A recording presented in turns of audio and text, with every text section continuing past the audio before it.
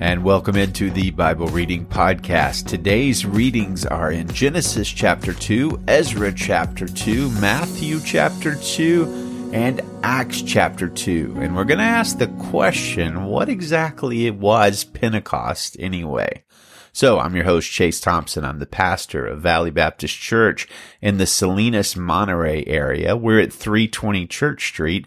So if you're in Central California, come visit us on a Sunday morning. Today, we have some incredibly significant Bible passages to read, and one that is going to be really difficult, filled with some of those Bible names that we Americans really struggle to pronounce.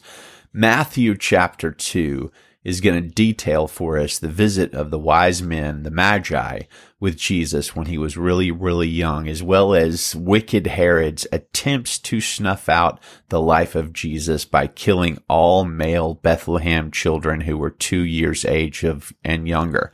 In response to the threats against them, Joseph, the father of Jesus and husband of Mary, leads his family into exile, where they're going to stay for a while, and we don't know exactly how long, somewhere in the neighborhood of 2 years or less. And we know this because Herod died around 4 BC.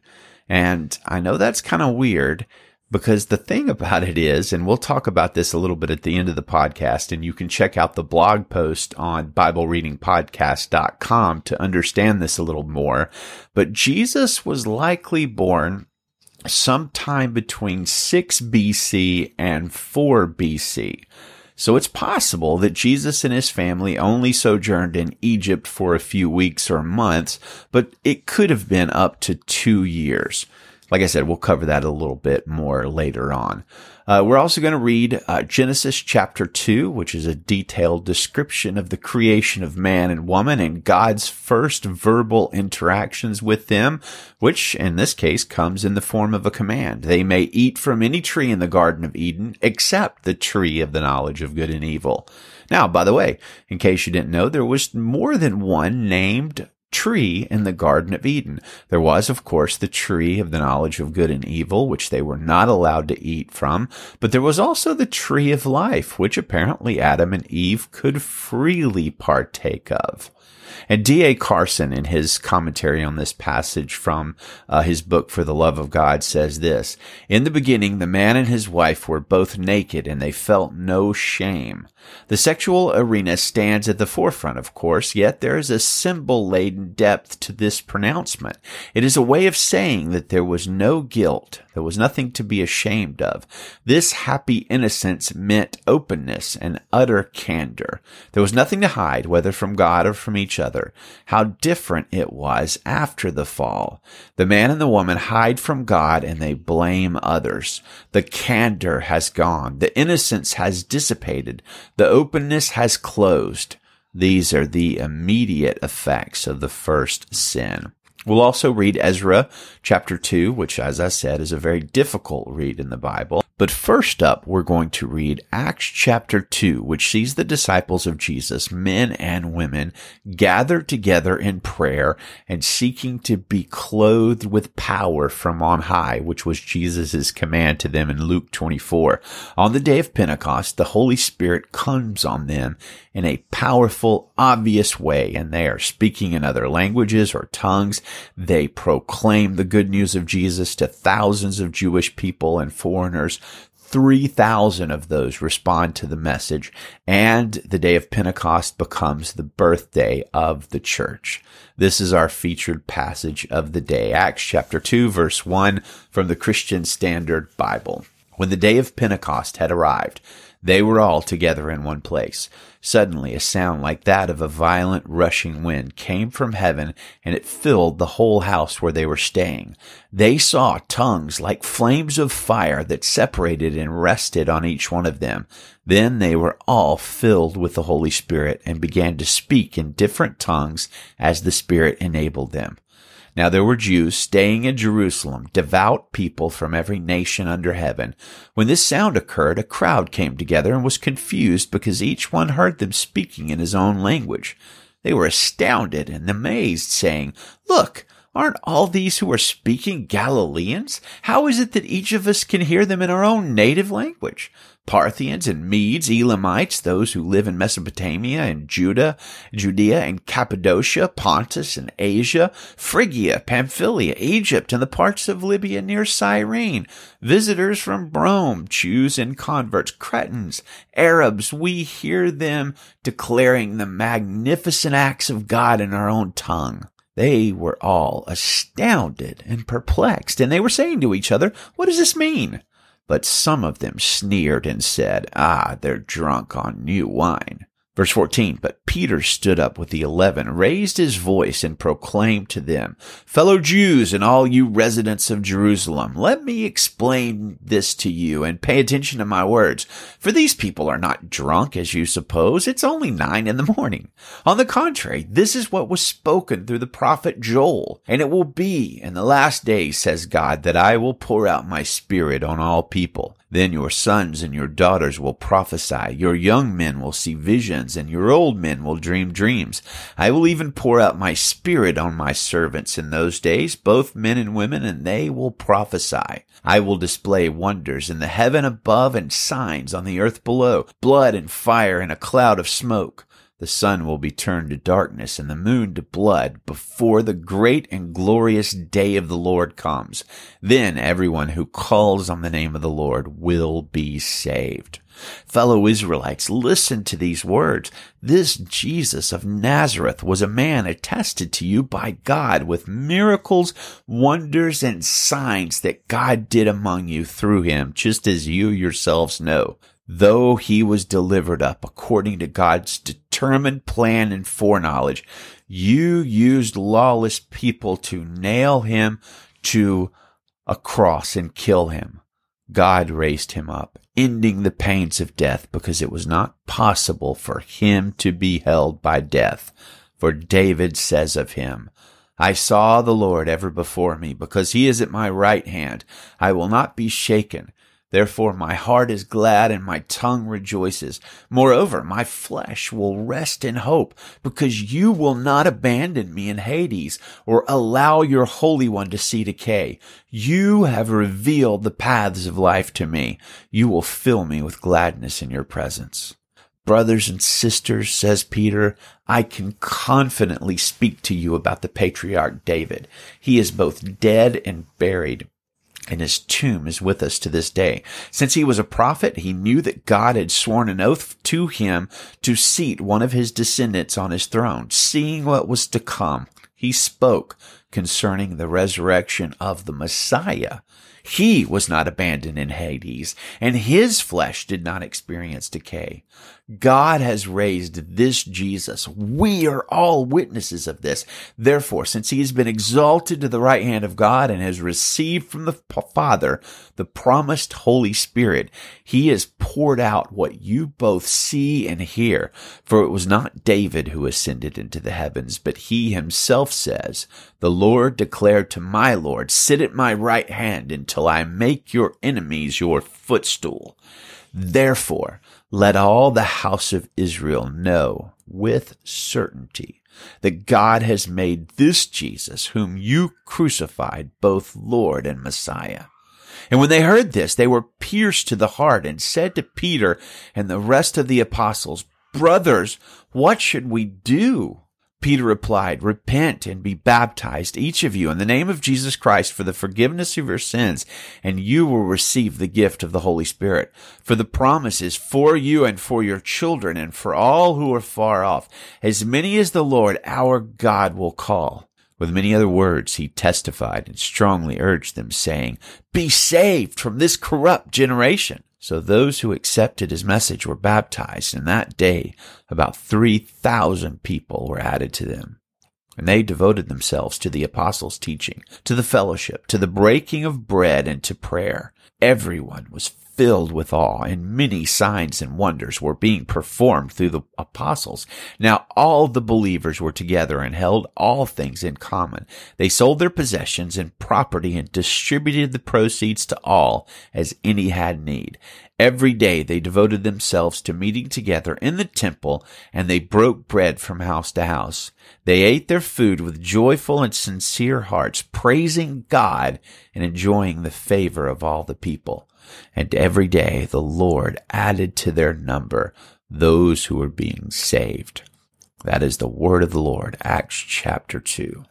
That Acts passage is very powerful, and it shows how God formed the church out of the followers of Jesus, men and women who were all evangelists on that first day, pouring out of the street with tongues of fire on their heads, speaking in tongues, proclaiming the great glories of Jesus and how he was sent by God, killed by men, raised to life.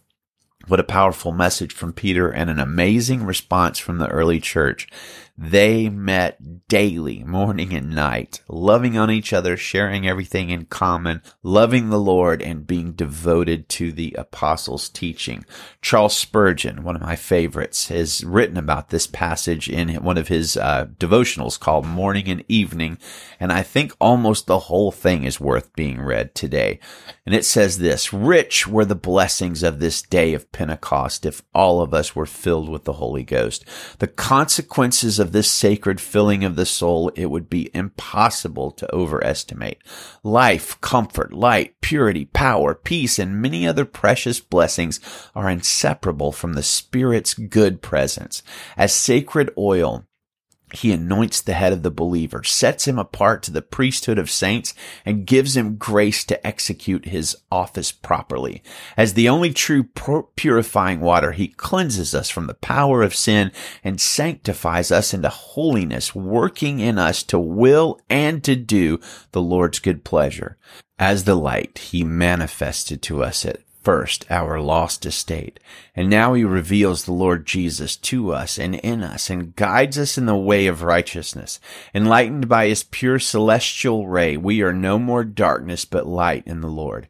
As fire, he both purges us from impurities and sets our consecrated nature on a blaze. He is the sacrificial flame by which we are enabled to offer our whole souls as a living sacrifice unto God. As heavenly dew, he removes our barrenness and fertilizes our lives. Oh, that he would drop from above upon us at this early hour. Such morning dew would be a sweet commencement for the day.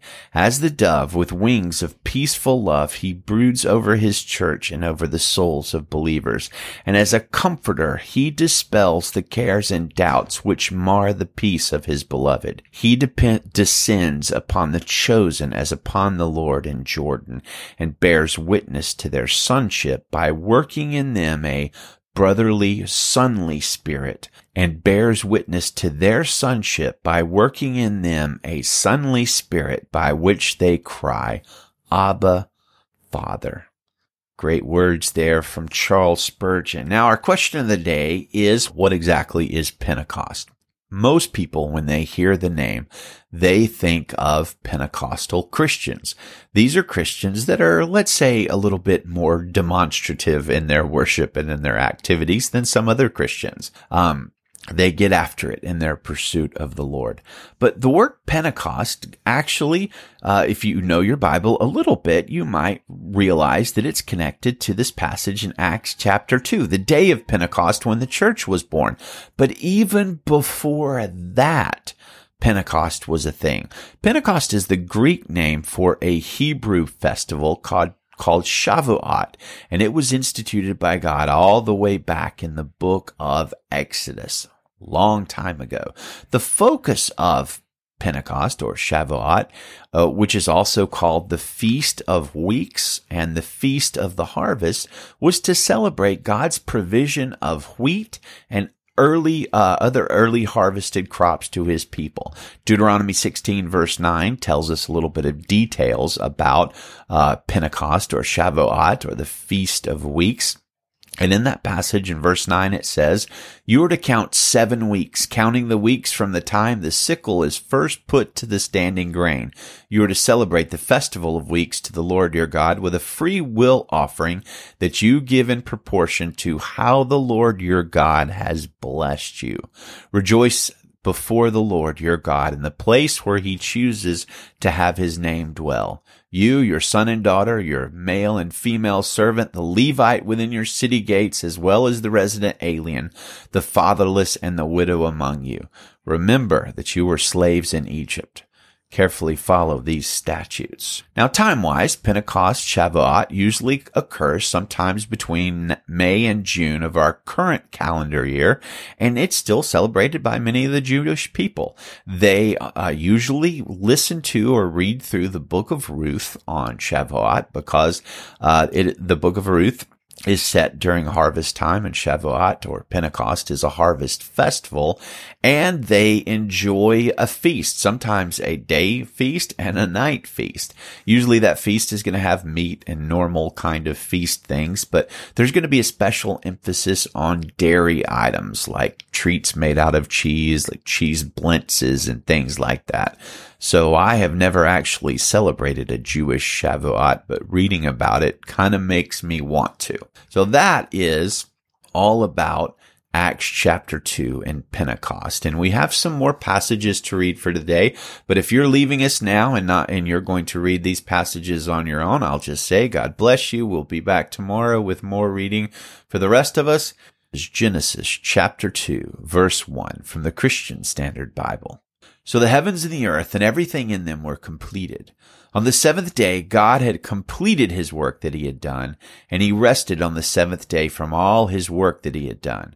God blessed the 7th day and declared it holy, for on it he rested from all his work of creation. These are the records of the heavens and the earth concerning their creation. At the time that the Lord God made the earth and the heavens, no shrub of the field had yet grown on the land, and no plant of the field had yet sprouted. For the Lord God had not made it rain on the land, and there was no man to work the ground. But mist would come up from the earth and water all the ground.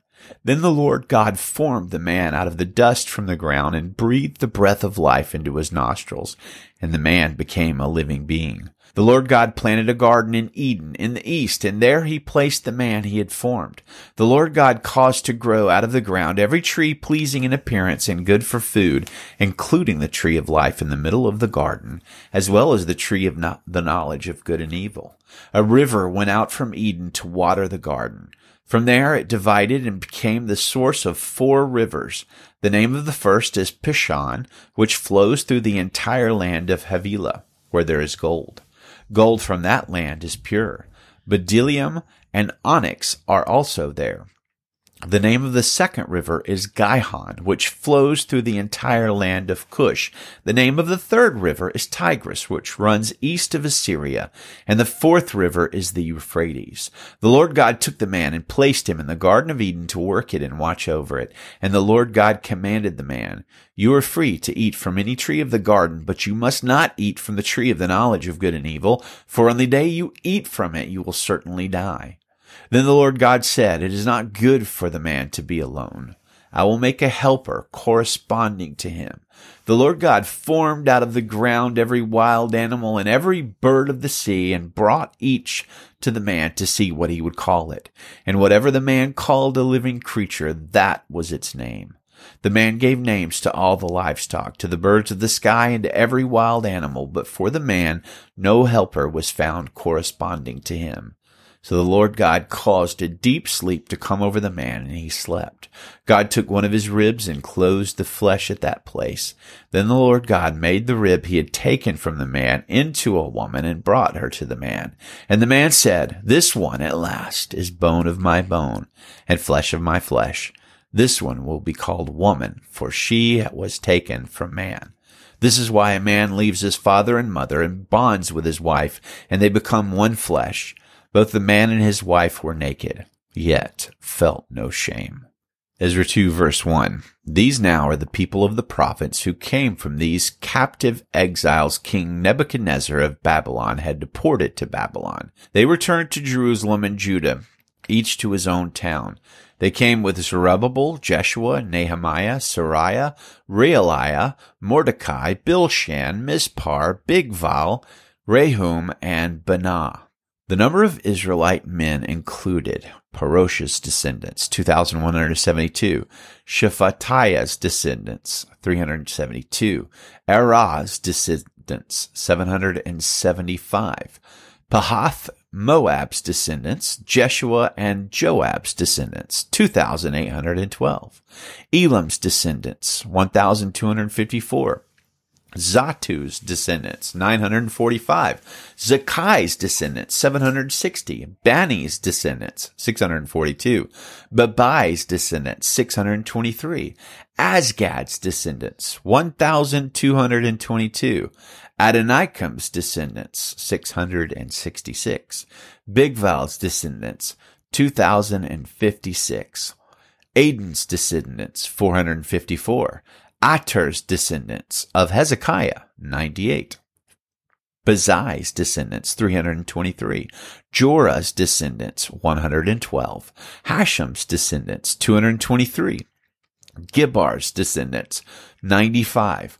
Bethlehem's people, 123. Netophah's men, 56. Anathoth's men, 128. Asmaveth's people, 42. Kiriatharim's, Chephirah's, and Beeroth's people, 743. Ramah's and Geba's people, 621. Michmas's men, 122. Bethel's and Ai's men, 223. Nebo's people, 52. Magbish's people, 156. The other Elam's people, 1,254. Haram's people, 320. Lod's, Hadid's, and Ono's people, 725. Jericho's people, 345. Sana'ah's people, 3,630. The priests included Jediah's descendants of the house of Jeshua, 973. Immer's descendants, 1,052, Pashur's descendants, 1,247, and Haram's descendants, 1,017. The Levites included Jeshua's and Kadmiel's descendants from Hodaviah's descendants, 74. The singers included Asaph's descendants, 128. The gatekeeper's descendants included Shallum's descendants, Ater's descendants, Talmon's descendants, Akub's descendants, Hatidah's descendants, Shobai's descendants, in all 139. The temple servants included Zihah's descendants, Hasupha's descendants, Tabaoth's descendants, Keros's descendants, Siahah's descendants, Padon's descendants, Lebanah's descendants, Hagabah's descendants, Akub's descendants, Hagab's descendants, Shalmai's descendants, Hanan's descendants, Gedel's descendants, Gahar's descendants, Riahah's descendants, Rezin's descendants, Nakoda's descendants, Gazam's descendants, Uzzah's descendants, Paseah's descendants, Bazai's descendants, Asnah's descendants, Meunim's descendants, Nephusim's descendants, Bakbuk's descendants, Hakufah's descendants, Barhur's descendants, Bazluth's descendants, Mehidah's descendants, Harsha'ah's descendants, Barkos's descendants, Sisera's descendants, Turnah's descendants, Naziah's descendants, and Hatipha's descendants. Verse 55. The descendants of Solomon's servants included Sotai's descendants, Hasophereth's descendants, Perudah's descendants, Jaalah's descendants, Darkon's descendants, Gidai's descendants, Shephatiah's descendants, Hatil's descendants, Pakarath Hazabaam's descendants, and Ami's descendants. All the temple servants and the descendants of Solomon's servants were 392. The following are those who came from Tel Malah, Tel Harsha, Cherub, Adan, and Immer, but were unable to prove that their ancestral families and their lineage were Israelites. Delaiah's descendants, Tobiah's descendants, Nakoda's descendants, 652. And from the descendants of the priests, the descendants of Hobaiah, the descendants of Hakkoz, the descendants of Barzillai, who had taken a wife from the daughters of Barzillai the Gileadite, and who bore that name, these searched for their entries in the genealogical records, but they could not be found. So they were disqualified from the priesthood. The governor ordered them not to eat the most holy things until there was a priest who could consult the Urim and Thummim. The whole combined assembly numbered 42,360, not including their 7,337 male and female servants and their 200 male and female singers. They had 736 horses, 245 mules, 435 camels, and 6,720 donkeys. After they arrived at the Lord's house in Jerusalem, some of the family heads gave free will offerings for the house of God in order to have it rebuilt on its original site. Based on what they could give, they gave 61,000 gold coins, 6,250 pounds of silver, and 100 priestly garments to the treasury for the project. The priests, Levites, singers, gatekeepers, temple servants, and some of the people settled in their towns, and the rest of Israel settled in their towns. Wow, what a mouthful. I have never preached a sermon on Ezra chapter 2, even though I've been in ministry for almost 25 years now, and I don't anticipate doing so in the future, but I will tell you this passage shows how important genealogical records are to the children of Israel, and why it's important that Matthew and Luke both included the genealogical record of Jesus in their Gospels. For these people, a genealogy was a resume. And so that made it very, very important. And this is more of a census than a genealogy, but you can tell from verse 62 in particular how important that those genealogical records are. Today's final reading is from the book of Matthew, Chapter 2. After Jesus was born in Bethlehem of Judea, in the days of King Herod, wise men from the east arrived in Jerusalem, saying, "Where is he who has been born King of the Jews? For we saw his star at its rising, and we have come to worship him." When King Herod heard this, he was deeply disturbed, and all Jerusalem with him. So he assembled all the chief priests and scribes of the people, and asked them where the Christ would be born. "In Bethlehem of Judea," they told him, because this is what was written by the prophet. "And you, Bethlehem, in the land of Judah, are by no means least among the rulers of Judah, because out of you will come a ruler who will shepherd my people Israel." Then Herod secretly summoned the wise men and asked them the exact time the star appeared. He sent them to Bethlehem and said, "Go and search carefully for the child. When you find him, report back to me so that I too can go and worship him." After hearing the king, they went on their way, and there it was, the star they had seen at its rising. It led them until it came and stopped above the place where the child was. When they saw the star, they were overwhelmed with joy.